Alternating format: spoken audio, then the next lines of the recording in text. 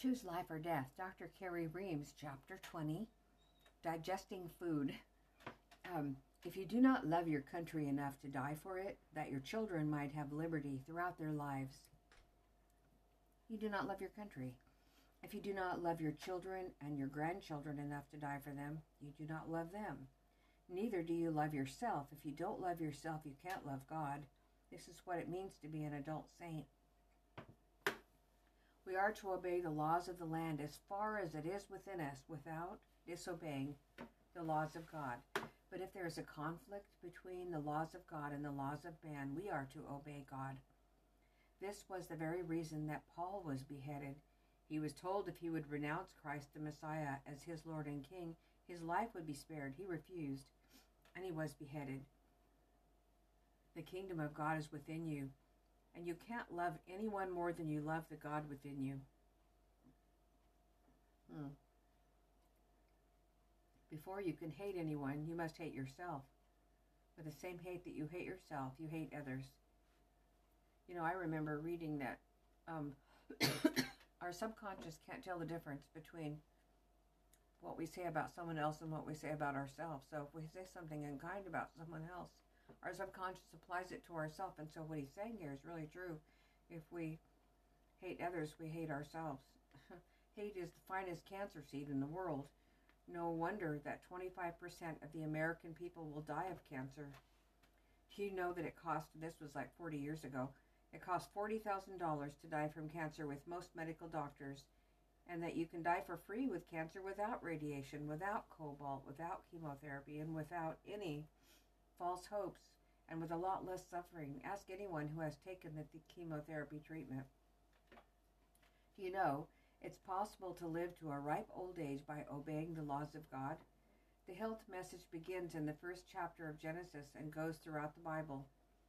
In 1 Timothy 4:1-5, we read, "Now the Spirit speaketh expressly that in the latter times some shall depart from the faith, giving heed to seducing spirits and doctrines of devils, speaking lies and hypocrisy, having their conscience seared with a hot iron, forbidding to marry and commanding to abstain from meats, which God has created to be received with thanksgiving of them which believe and know the truth."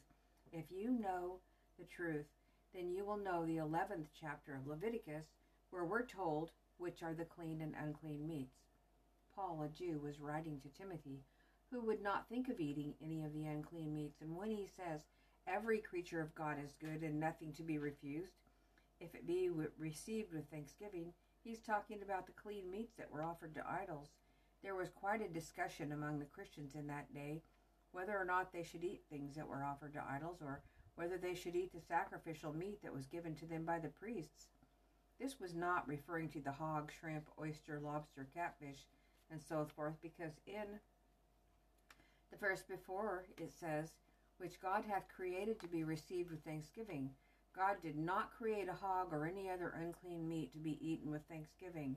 If God is the same yesterday, today, and forever, and God does not change either in the Old or the New Testament, if God changed what it said in the Old Testament to what is said in the New, then God is a God of conflict and does not know what he is doing.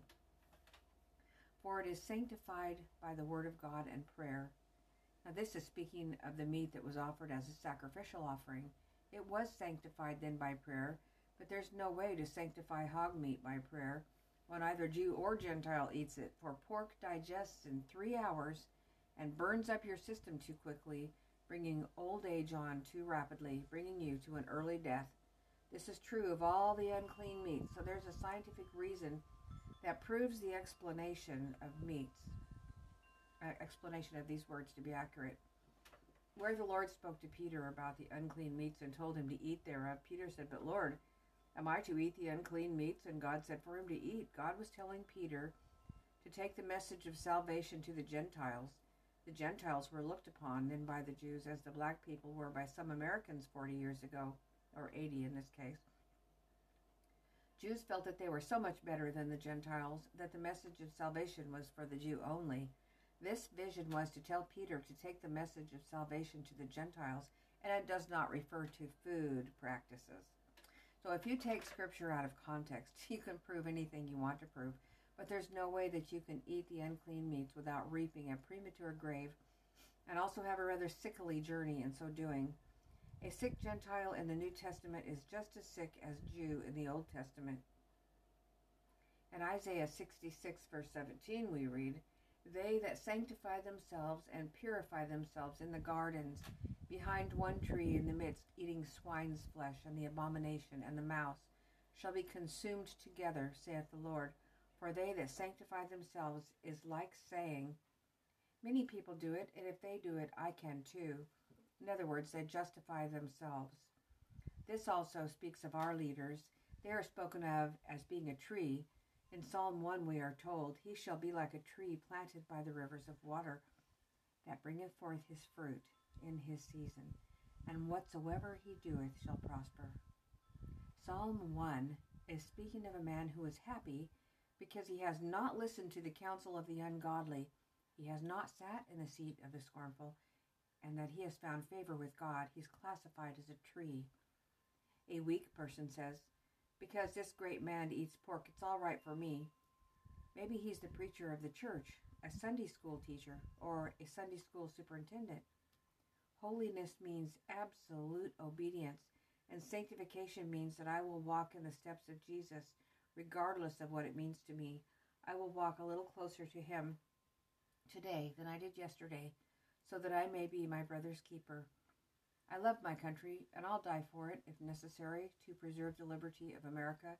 I will not be threatened by the devil worshippers. I will do everything I can to keep the devil worshippers from taking my children. I will not be threatened by the homosexuals and all of their organizations demanding civil rights. I will do everything I can to keep homosexuals from being school teachers. I will do everything I can to protect the very foundations of the Constitution of this country. Unless you believe that a religious nation and the Bible are inseparable, you're being deceived. The devil says, separate the church from government. Oh, he's got this backwards, but we'll read it just like he says. If you separate the church from the government, then you can control the government, and the government can control you. And close all the churches.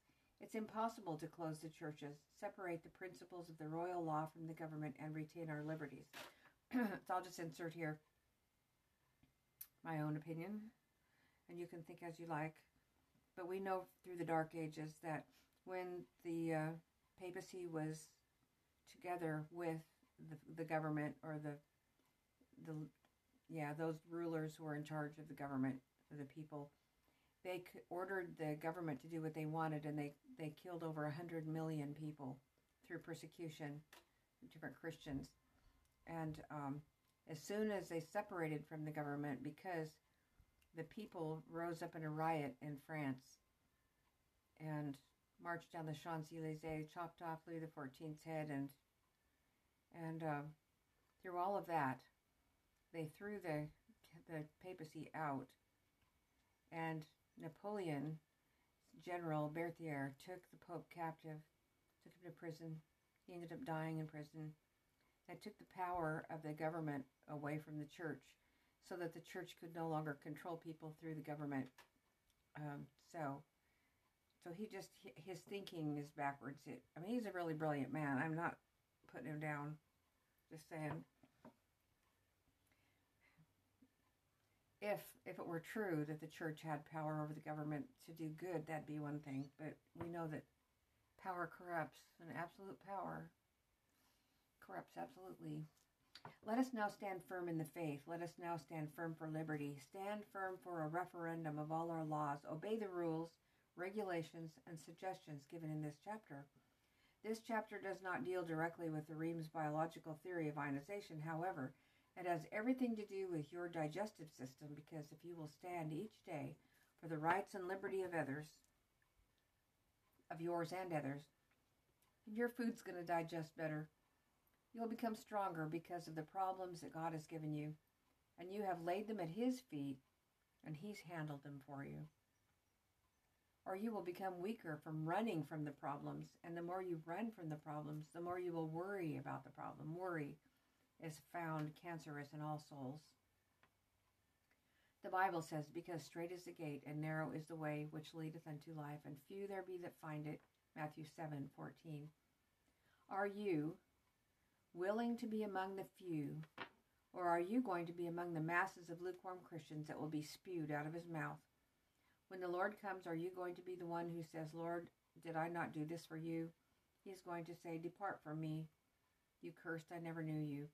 Unless you're ready now to stand up and be counted as a follower of God and proclaim him before all men, he will not proclaim you before his heavenly Father. You might ask, why do you continue in this field of the healing arts and the fields of diet? Why do you care whether America lives or dies at your age? Does it really matter to you? What is your motive in defying those people that you say falsely accuse you? What do you hope to gain? Jesus has commanded us to be fishers of men, not only for men's souls, but for their faith, for their works, for better health. He also said to show thyself approved of to God, a workman that needeth not to be ashamed, rightly dividing the word of truth. This I do to the best of my knowledge. Also Jesus said to seek to know the truth, and the truth would make you free. Then too, he said in Luke 10 and in other places, to heal the sick. This is why I do what I do. This is why I enjoy the persecution, because I'm obeying my Lord and Master. I will serve him as long as I have breath. If I have liberty, I will serve him wherever I am. If I am confined to a prison, then I will start a revival meeting and preach to the lost and serve them with whatever I have. Even though I be persecuted, I will not hate, for I know that those who persecute me do not know what they are doing. There's not enough gold in Fort Knox for me to trade shoes with them. The Bible says, if they persecute you in one place, flee to another. Jesus did not have a place to lay his head. Neither do I, except as friends offer me a place here and there. I will do everything in my ability to make America the healthiest nation on earth, to keep our children from being sick and from having unnecessary operations. There is a time for operations, but the operations should be a means of last resort. Do you not know that all illnesses are caused by a mineral deficiency? The cells simply begin to decay because there are not enough minerals to replace the cells that are worn out. Do you not know that heart attacks are caused because the worn out cells are not washed out of the system, and the salt within the system is turning it to urea, which causes the heart to beat too hard, and sometimes causes pain in the left arm and the chest, and ends in a pectoris heart attack. The word pectoris is a Latin word which means pain in the chest. However, I'm classifying the word pectoris to mean only a heart attack because of too much urea in the system.